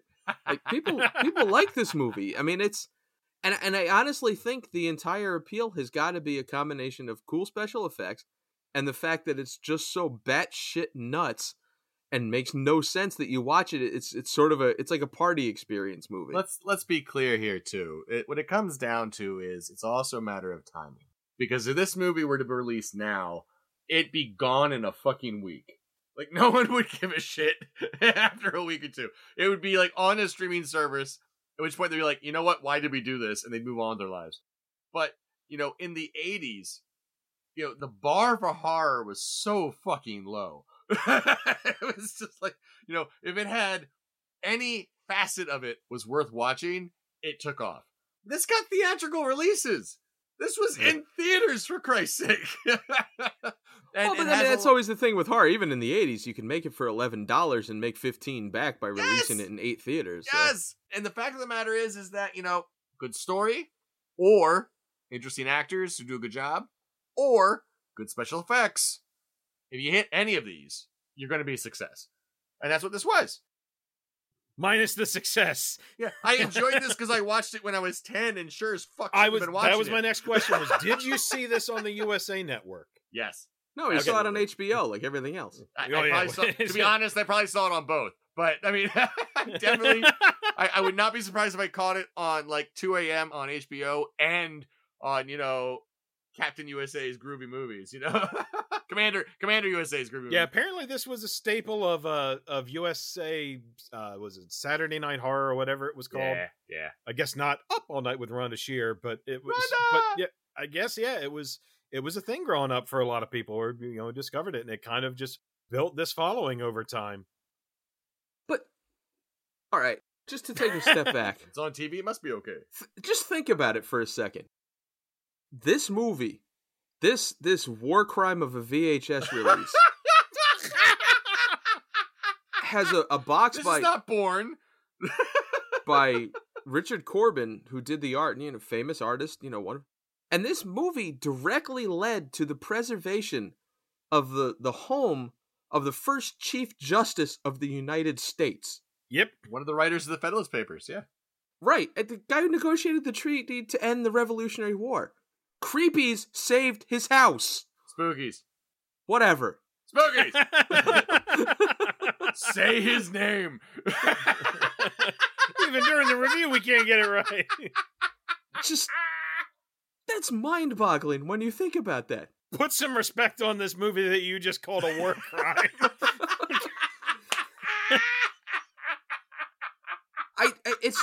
It's wild to think about that, like that. And what it is, and that's the other thing. So eventually, what we're gonna do is we're gonna take a weekend and we're gonna have a scary stuff road trip. We're gonna go down to that fucking tunnel in Maryland, and then we're gonna drive up to Rive, New York, and we're gonna go to this house. Yep, I'm down. So we can take pictures on the spooks, and I would do that this week. Well, I can't this weekend because I have to build my fucking house again. But anyway, but we're gonna do that. That is a thing that's gonna happen. It's gonna happen this year. We're going to take this road trip because I just had to buy an SUV and now I need to put it to use to make myself feel better about that. Oh, hell yeah. So yeah, we're going to, what are you doing for the horror podcast? Well, we're going to take a little road trip where we're visiting a train tunnel and the house of the first Chief Justice of the United States. And these related to horror movies, how? Like, because they do. This is like the premise for a horror movie. One of us is not living through this. I'm just saying. Please let it be me. I'm so tired. I called dibs on Dick. I am so far past exhausted every day. Which you would think would be the role of the Peter character in this movie. The guy who's like 3 years older than everyone else. Like, who looks so tired. And every frame he looks like, just fucking shoot me. And he survives! Yep. Not guaranteed. Well, insofar as anybody does. So we got to talk about the end of this film. Yeah, do we want to touch on the Creon thread as a whole? The other half of this movie. Sure, why not? We're here. I mean, the long story short is like he's got the dead corpse of the woman he loved, but she never loved him, and he's supposedly sacrificing these people to bring her back. So establishes and she's like, "Screw you." This creepy dude who looks like zombified Conrad Bain from Different Strokes. And talks like zombified Toby from The Office. Yes, every line of dialogue is like the first dip pawns are doing. I'm just sitting here like Michael Scott. I hate so much about the things you choose to be. I just keep thinking of he's so quiet, like all his lines are delivered just like this and so softly. But his one makeup effect is that one big-ass vein. Oh, yeah, the fucking head nodder vein? Which sometimes is going even when he's not doing magic. It's just throbbing. So it looks like he's just absolutely struggling to hold it in like some region. Like, I'm trying so hard to keep my shit together, but sometimes motherfuckers just make me. It looks like he's just like the whole time. I will admit that the head throbby bit's the one thing I like from the Creon thread. That's it. The rest of it is crap. That's it. Oh, it's not the 50 bazillion appearances of the werecat as their main mechanism for trying to make these things merge. Just have the werecat just show up and stare at every scene and go, Rawr. The werecat felt like a physical star wipe. Why does he have spurs? Why does he have a hook for a hand? I don't know! He's dressed like a fucking pirate. He's a cursed vampire werecat pirate shit. It makes no fucking sense whatsoever. Okay, here's got a nice car, though. Here's my number one biggest problem with the Creon thread. First off, all of it is fucking filler to begin with, to fill in the gaps between the actual film. And the filler has filler. The actual film. No, the filler has filler, all right? So there's the scene where he kills and buries the kid, and that takes like 20 fucking minutes. Jesus Christ, that just went on and on. And then there's the end where the bride is being chased by the zombies for a good fucking hour and a half. And it just doesn't end. We gotta talk about that. You have filler for your filler. What the fuck are you doing? You have failed me as a film. So, like, everything in this movie is, haha, goofball, funny, whatever, it's just, dumber than dog shit. But then you get to this end scene, which is, like you said, it's just this long scene of this woman running around, just endlessly being groped by all of these male zombies. Yep. Yeah. And it's like, this is a little too heavily psychosexual stuff for this fucking... It's upsetting. Piece of corn stuck in your teeth movie. This is not trying to completely project, like, this is just spitballing a theory. It occurred to me, like, after I saw the movie and then saw the documentary, and when you realize... So Eugenie Joseph spent many, many years in the porn industry, especially the porn industry of the late 70s, early 80s. This whole thread, so then that whole plot line about, this young woman who's being gaslit, and has this older man who says, I control you, I'm going to make you love me. And then the climax of the movie, like you said, is it feels like 10 fucking minutes of this quote unquote zombie sequence, but it's literally just nothing but men pawing at a woman, and there's barely any makeup on them. They look like they have like shitty camouflage. It's basically just face paint. One of the fucking zombies actually has tree branches like strapped to him like camouflage. I'm guessing it's supposed to be they're stuck to him from where he came out of the ground, but it looks like one of the zombies is just a little bit sharper than the rest and actually tried to blend in so he could get a sneak attack. When he hops up on the bush and it's this like half bush ass zombie thing, what the fuck? But you see this, and it really is, it's nothing but people in shitty makeup pawing at, and predominantly men, almost entirely men. It is entirely men. Pawing at a woman for 10 minutes.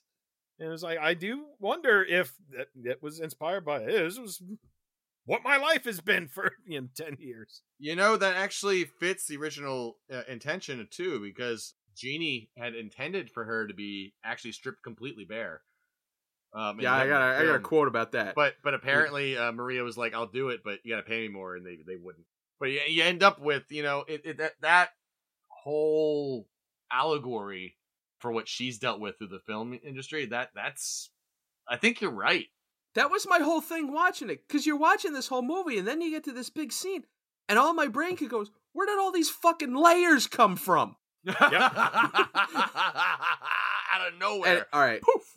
And to kind of drive that point home, again, this was IMDb trivia, and I'm going to read this to you because this is some fucking male gaze and action shit right here. Reportedly, it was planned for Maria Pachukis to be stripped totally nude or topless by the creatures in the last scene as she ran from them.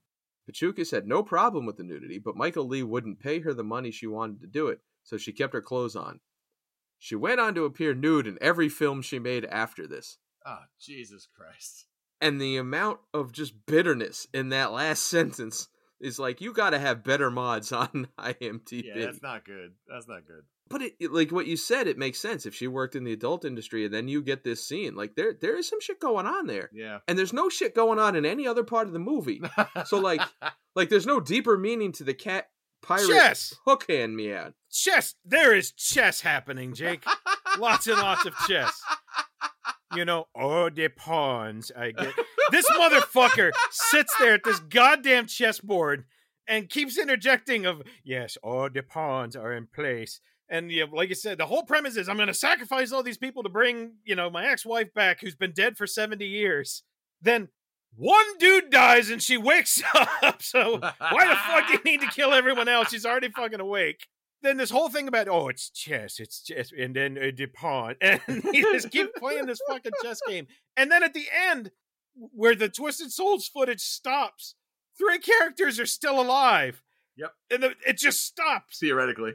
And yeah, theoretically, because they stop the immediate threat of possessed Carol, who looks like, you know, a deadite. Yeah, that's some awesome makeup. And this fucking is like, yes, chess games are at their best when their conclusions are totally ambiguous. Like what to tell the kid is, and now the point is where we get up and walk away from the chessboard as if nothing happened. The game's not finished. Exactly. It just stops. That's not how chess works. But you look at his chessboard and it's not like a king and a pawn. It's like a fucking used old Matchbox car, a wadded up thing, a dryer lint, you know, 3 gumdrops. You know, and this guy's moving him around like he's a master strategist, and it's just blah, blah, blah, blah, blah, you know? Like, this is Creon, the idiot sorcerer. It's legitimately hilarious because he does nothing when he's not, you know, talking to, you know, his ex-wife about and making all this creepy guess. I love you so much. I'm going to make you love me. He has the one line that inadvertently made me laugh where she says, you know, you don't have, oh God, I thought I wrote it down, but maybe I didn't, where his wife wakes up and she's like, you know, you don't have any power over me. And he says, but I do have power over you. And his delivery was straight up from whatever happened to Baby Jane. But you are, Blanche. You're in that chair. But I do have power over. Look, chess. Like, what the fuck? He does nothing but everything is going according to plan. Where I specifically say I have to sacrifice everybody to accomplish my plan. 3 people still left alive. Yes, exactly as planned. You are totally winging this, Creon, aren't you? I have no idea what I'm doing. You know the Simpsons episode, The Monorail, where Leonard Nimoy's in it? And it's towards the end, you know, and Homer's and he goes, you know, or I think it was Homer talking to him. And he goes, well, I guess my job here is done. He goes, but you didn't do anything. Didn't I? Oh, yeah, he fades away. That was what this was. There's the episode of TNG where Picard and Crusher they're like handcuffed together, and the cuffs, they share like a bit of a mind link so they can kind of read each other's thoughts. And they're stranded on this planet, and Crusher's like, which way do we go? And Picard says, this way. And they start to walk, and Crusher says, you have no idea, do you?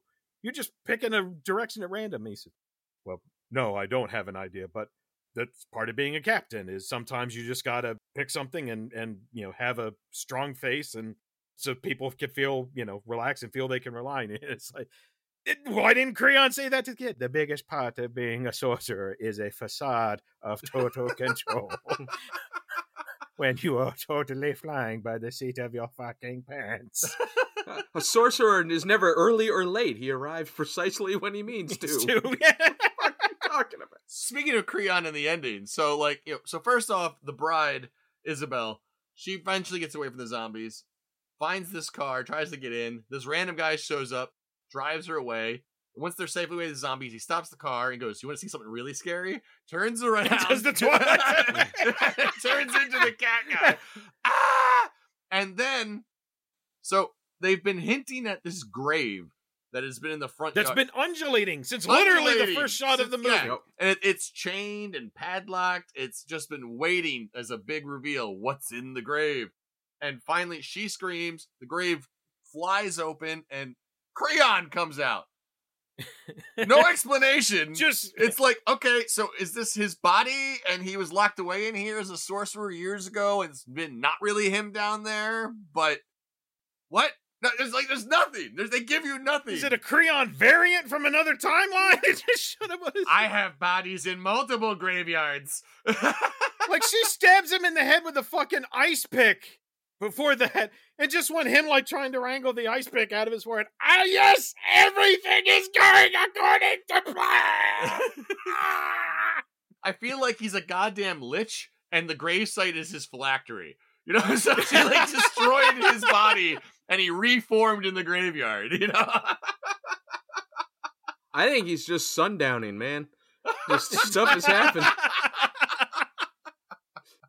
All right, so one of the things that kind of got me towards the end, you mentioned that she's in the car, you know, the guy jumps in, and, you know, so, it turns, you know, but what you fail to realize is I have always loved you too, blah, you know. What the fuck?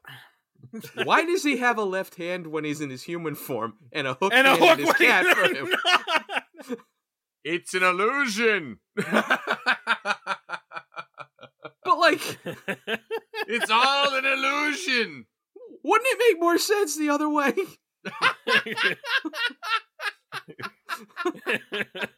Nothing makes sense with the hook. All right, random cat pirate doesn't make sense. Period. Well, the hook makes sense in that he's dressed like a pirate.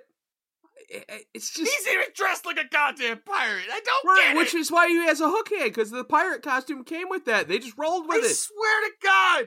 It's like he quit his job at, you know, the Spirit of Halloween. It was like, I need a new job. And Crane's like, yo, I'm chilling with me. Maybe that's what the movie's about. It's the first Spirit Halloween takeover. It was an abandoned house, and they were like, this is how we get in. And this is how it always goes. Maybe what we don't know is like this former Kmart. There's some sort of thing like this happening. Some kids sneak in and, you know, all according to plan. You know, in every Kmart and Dollar General that goes out of business around the country has a crayon.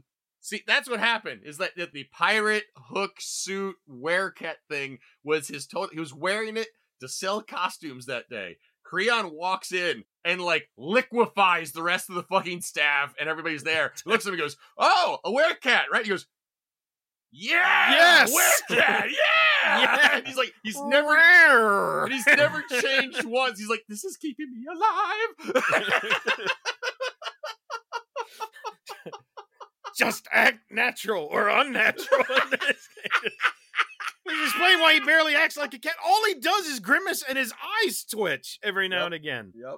He does nothing but vaguely stand on the periphery of scenes, except Billy, who seemingly isn't part of the grand plan. Billy just happens to show up, and they're like, "Oh, random kid is here. Let's throw a fake birthday party for him." See, this is the best acting. Because if he's a retail worker, he's only going to have so much range on faking it, okay? I mean, it makes more sense he's faking it than he's a were-fucking-cat, all right? The documentary on the Vinegar Syndrome Blu-ray is worth it for the brief moment where, because the cast and crew of the Twisted Souls have a lot of vitriol for the non-Twisted Souls portion of this film. But in particular, Anthony Valbiro has a bit where he's talking about Billy. He's like, why the fuck would you go to a house with upside down balloons and stick around, you stupid bitch? See, I would have enjoyed the Creon bits more if the kids survived. I know, right? Like he opens the present. Creon's like, happy birthday, Billy. And like, he just pokes him in the fucking eyes. Like just, bam! You know, just like shoots his hand in. Creon's like, fuck! The kid runs off. The cat starts chasing him. He whips out some laser pointer and points at the cat, goes, wow! And jumps off in the opposite direction. And Billy just takes off. It would be great. Look, this kid needed a screwdriver to open a pack of snowballs. He was not getting out alive, period. Nick, like you mentioned with Billy, it makes what you would think is that, like, the death of Billy would be like the end of the movie twist. Like, holy shit, they killed, like, Phantasm, boy, and the kid gets pulled through the mirror. Which is weird, because you have this whole, like Creon's whole thing. It was like, is he like the cousin that, the tall man never talks about? I don't like talking about it. Something weird about that motherfucker. Just the way he's dressed and he's always around coffins. It makes it shit. Like, one of my notes was this, is this like shit Phantasm or Fartasm in the case of this movie?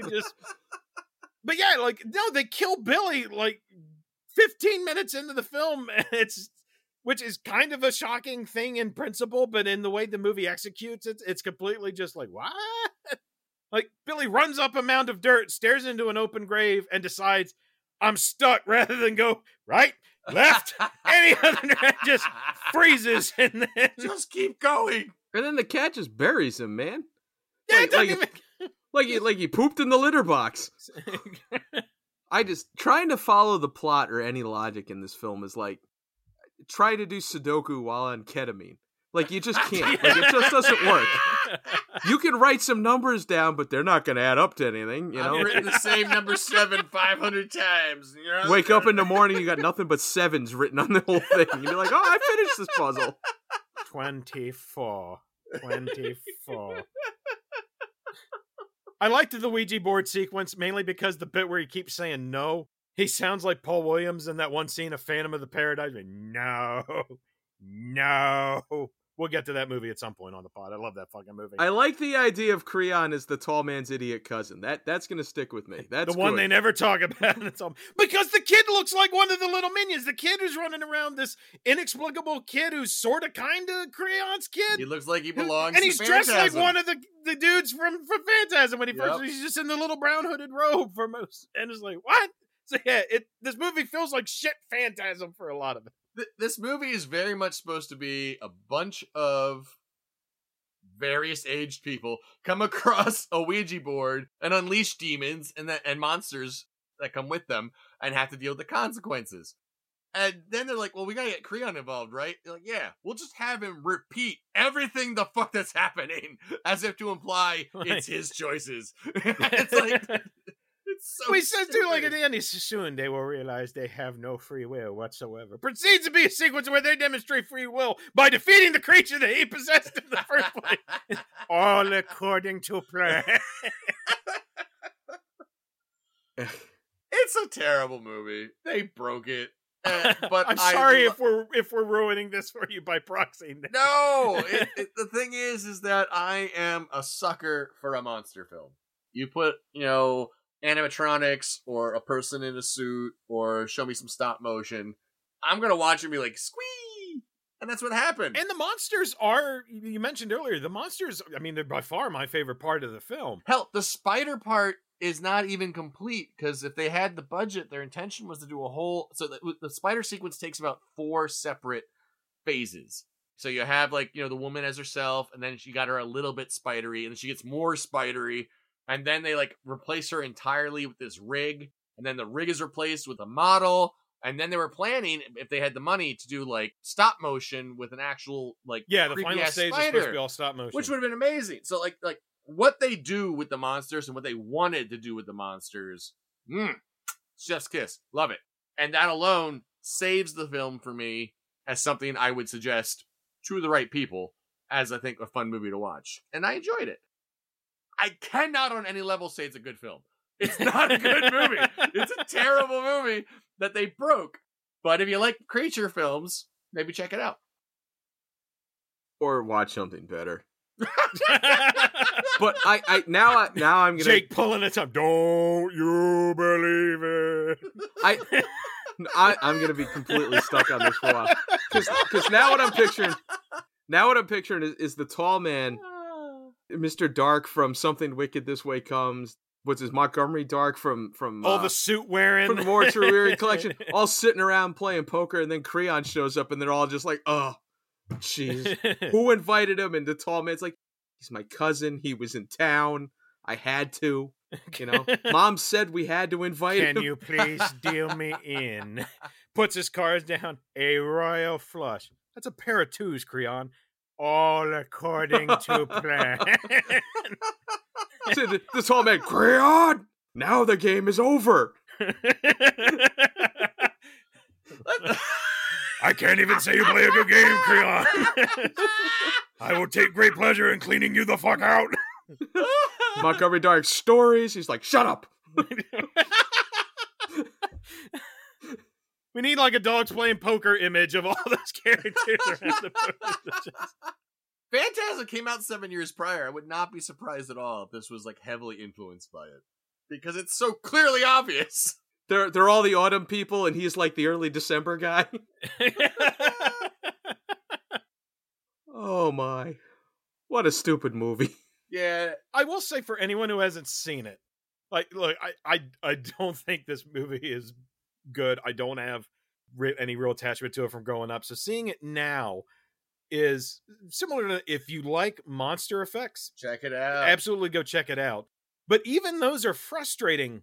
Again, what the main thing I would say is, if you're interested in cinematic train wrecks, and there's bigger train wrecks than this by far, but what's interesting about this is there's there's constant incongruities, and it's not just the two different plot lines. Like, sound effects don't match the action. I mean, not even like the Muckmen farts. Like, there's the scene where like someone gets hit with a Ouija board and the sound effect is weird, or the scene right before the farting Muckmen show up when Duke turns on a lamp and it sounds like he's thrown the switch on Marv's electric chair in Sin City. It's like, so the sound effects don't match, and then the editing, like within scenes, it's difficult to follow what's going, like particularly the snake creature scene where Adrienne is attacked, where it turns out that Dave died because he fell asleep and these things mauled him in his sleep and he didn't wake up. I refer to that as the Creep Show 2 death from the raft. Oh, from the... Because like there's on the raft chilling. Nice reference. Suddenly her head turns and she's already half eaten. You're like, ah! Yeah, that's exactly what I think of.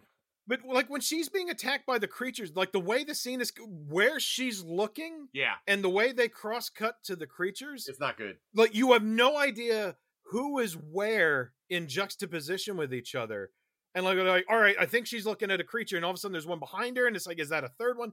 It's such, and in their defense, I barely knew where I was by the end of this film. Yeah, it's so disorienting. Now I will say, for the editing, in their defense, it could be that they didn't have a lot of footage to go on as coverage. I don't know. I'll maybe give them the benefit of the doubt on that. But it makes for a weird experience. There's so much of it that just is off and doesn't work in and of itself. So you got these monster bits, but the sounds are kind of weird. And why does the Reaper fucking explode? Fun bit about the Reaper exploding. They mentioned this, I think it's in the Alamo Drafthouse intro. The way they did that was apparently a bunch of cans of WD-40 and then an M80 went off. And so if you look on the right half of the screen, when the explosion happens, you can see a WD-40 can rocket off and start to veer in the direction of the camera. Oh, wow. Because apparently it flew right at the crew. This WD-40 can just went zoom right over, and everyone had to hit the deck. This is another situation where I can fill in blanks way too well. Because in my head, the reason why the Grim Reaper explodes is because he's exploding into ghosts.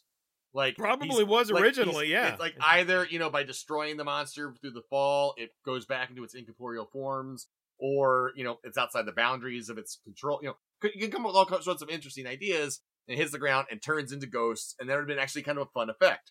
But when you have it just explode with no post, it's like, what? Yeah, it's like it, or it could be that it's, we've got the farting Muckman. It could be they all have a shit ton of gas inside them, and it just, if he happened to like land on Billy's cigarette lighter when he hit the ground, and that's what it was. I don't know. But I think the movie's legitimately a fascinating viewing experience. It just, because of that, because it's so, like I said, I give the filmmakers a bit of credit on this. Nobody was in a good position on this. Half the crew had a movie that they sort of finished and then got to do no post on it. And then the next filmmaker came in and had to shove another movie into that movie.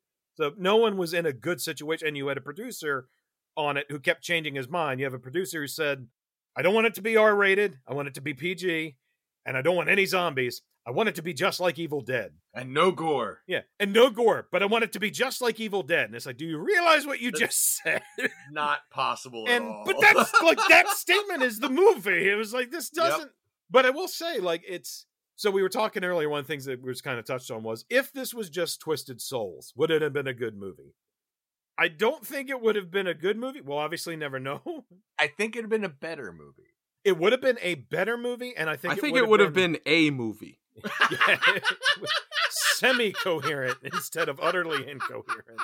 But in and of itself, like, the movie it's fun to watch. Yes. Even for the Creon bits that drag on, it's so nonsensical. It's visually fun. Yeah. If this was at a horror weekend, like we mentioned before, we get together a couple times a year and just watch horror movies for a weekend, and then someone said, I want to watch Spookies. I'd be like, yeah, let's watch Spookies. Fuck it. We'd end up talking through half of it, but it'd be great in the background. Yeah. But like, I watched this like 4 times prepping for this, and it was like easy. Like, it's an easy watch. Boy, I didn't.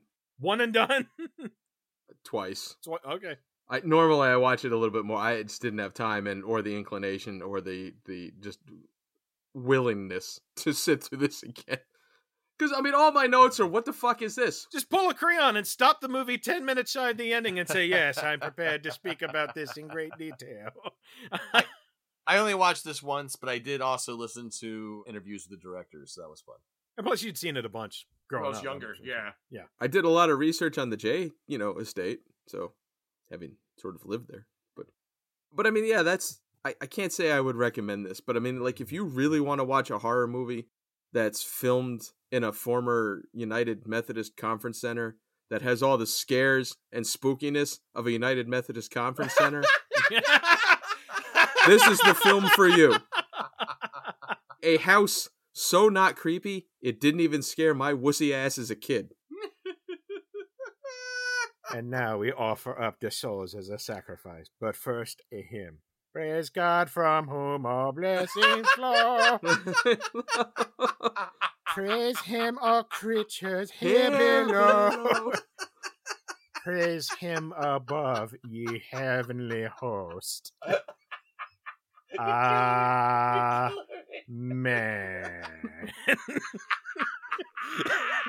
I might almost have to sing the rest of that song like Cartman singing Come Sail Away, because it's just in my head now. And he will raise me up on eagle's wings, bear me on the breath of dawn. I can't breathe. Staunch Methodist Creon, Methodist youth pastor. Oh, dear God. Creon hanging out with John Wesley, and John Wesley doesn't even want to play poker with him. It's funny because one of the folks was like, were you Pastor Creon? This New Testament God is completely incongruous with the Old Testament God, and I can't make this all according to God's plan. It's good to be back. I missed you guys. I miss you guys. Spookies! Spookies! It's still one of my favorite sound bites from any episode. I think it's the Lord of Illusions episode. Just Nick going, Spookies! Just pretty sure that was the bumper at the end of that episode. Spookies! Spookies! For all I talked about that movie, I was like, yeah, check it out. It's fun. My last note, taking notes chronologically, my last note I'm looking at is just, oof. So that kind of betrays my notes are all like Jay and Dogma. Who the fuck is this? What is this? What is she talking about? It's all just, what the fuck is with the puppet? Why is Duke wearing a trash bag? You can't lift that branch on his own? Why the fuck is meowing when he runs? What the fuck happened to that guy's pawn? So yeah, that was Spookies. Yay, Spookies. It certainly was. Like I said at the top, I was, we went into this and picking this because we thought, it would be for a fun return episode, and hopefully it was. I had fun. I like it. I had a great time. And I enjoyed looking up all this stuff about the old house. I even looked at some of my old pictures from there, which was kind of fun. So I'm happy to be back. I'm glad we kicked off our new, let's call it a season with Spookies. Lets people know we're still here and we're still about the same dumb shit. If you missed us, know that we missed you too. It's great to be back. And can't wait to bring you some more content. And we'll see where our crazy asses go in the future. Speaking of which, 5-month hiatus, all according to plan. if I recall, we have an event coming up that you're choosing, Eric, we and do. I'm incredibly interested to hear what this is. Yeah, we still haven't heard what we're watching next. No. So our next episode will probably be the Behind the Mask episode. It's partly edited at this point, so the first pass is done. I always do at least 2 passes. So that will probably be next. It will probably be out in close conjunction with the episode after that, which will be our 4th annual Doug Jones Day episode. Doug Jones Day! Woo! Love you, Doug Jones! And yeah, so we've ended up each year kind of inadvertently kind of landed on each of us picks one. So year 1, I picked Night Angel. Year 2, Jake picked Legion. Which inadvertently led to the time Eric got most mad at me on the podcast when I referred to Constantine as being Legion dumb. I don't know if that, well, top 5. I don't know if that's most, but it's top 5. You didn't get up and walk away. I'm like still incredulous of it. No, the Elm Street one was just for laughter. Yeah, it was. Because I knew it. I knew you were going to come in with that. Anyway. So Jake picked Legion, which, for the record, is dumber than Constantine. And Nick picked... Disagree. Totally agree. And Nick picked Hocus Pocus. So essentially it came back around to me. So I will go ahead and reveal what our movie is. Our next movie, and Jake, this is a real movie because I'm holding up a DVD case for it, is The Darkling, starring Aidan Guillen and F. Murray Abraham. Yay! And features Doug Jones as Shadowmaster. Oh my! I'm excited for this. You guys are going to hate me. I'm speaking to Jake and Nick. You, the listener, hopefully won't. But I will state up front this episode, so we'll be putting it out hopefully on Doug Jones Day, which is June the 30th. And this is going to be an episode where we're actually going to kind of walk through the movie plot beat by plot beat, kind of like we used to do, like in some of the early episodes. Stuff like spooky stuff like that. More folks have seen it. This is a straight to USA Network movie from August of 2000. This DVD release I picked up, which is a European import, appears to just be a VHS rip, but I think it's a legitimate DVD release. So when you said it's a real movie, you were lying. It's like, I think it's a real movie. So, yes, it will be The Darkling. Don't bother looking for it. There's videos of it that are online that are in, I think, German. I didn't find an English language one online, so we'll walk you through it. So that will be our Doug Jones episode. So yeah, so be Behind the Mask, then The Darkling. Hopefully that'll be something to look forward to. I'm very excited about it.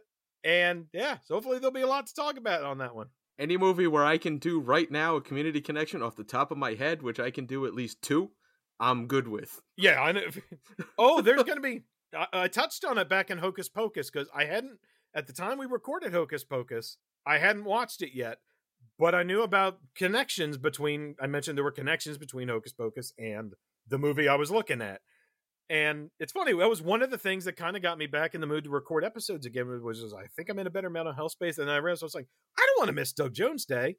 And I was like, oh shit, I should get around to watching that movie I was thinking about. And I was like, oh yeah, we're doing this. So, holy shit, Todd Bridges is in this. Oh, wait till you see the role Todd Bridges has in it. Yep, so next up, The Darkling. I'm excited. I can't wait. You won't be for much longer, but yeah, enjoy it for now. Shit looks like Bourne Part 2, the Bourne inning. And we hope you've enjoyed listening to this episode. Thank you so much, as always, for everyone who listens and all the support. It's really appreciated.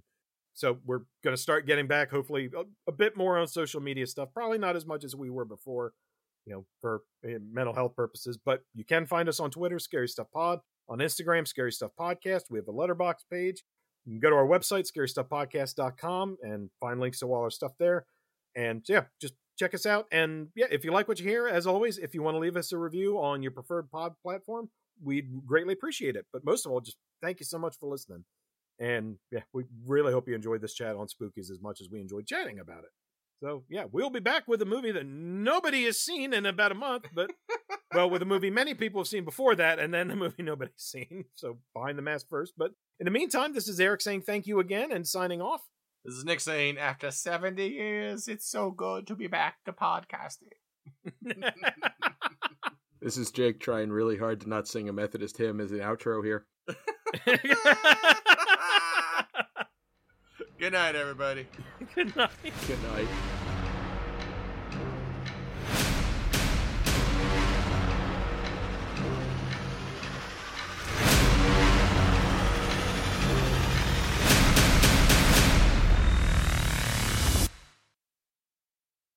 Blah, blah, blah, blah, blah, blah.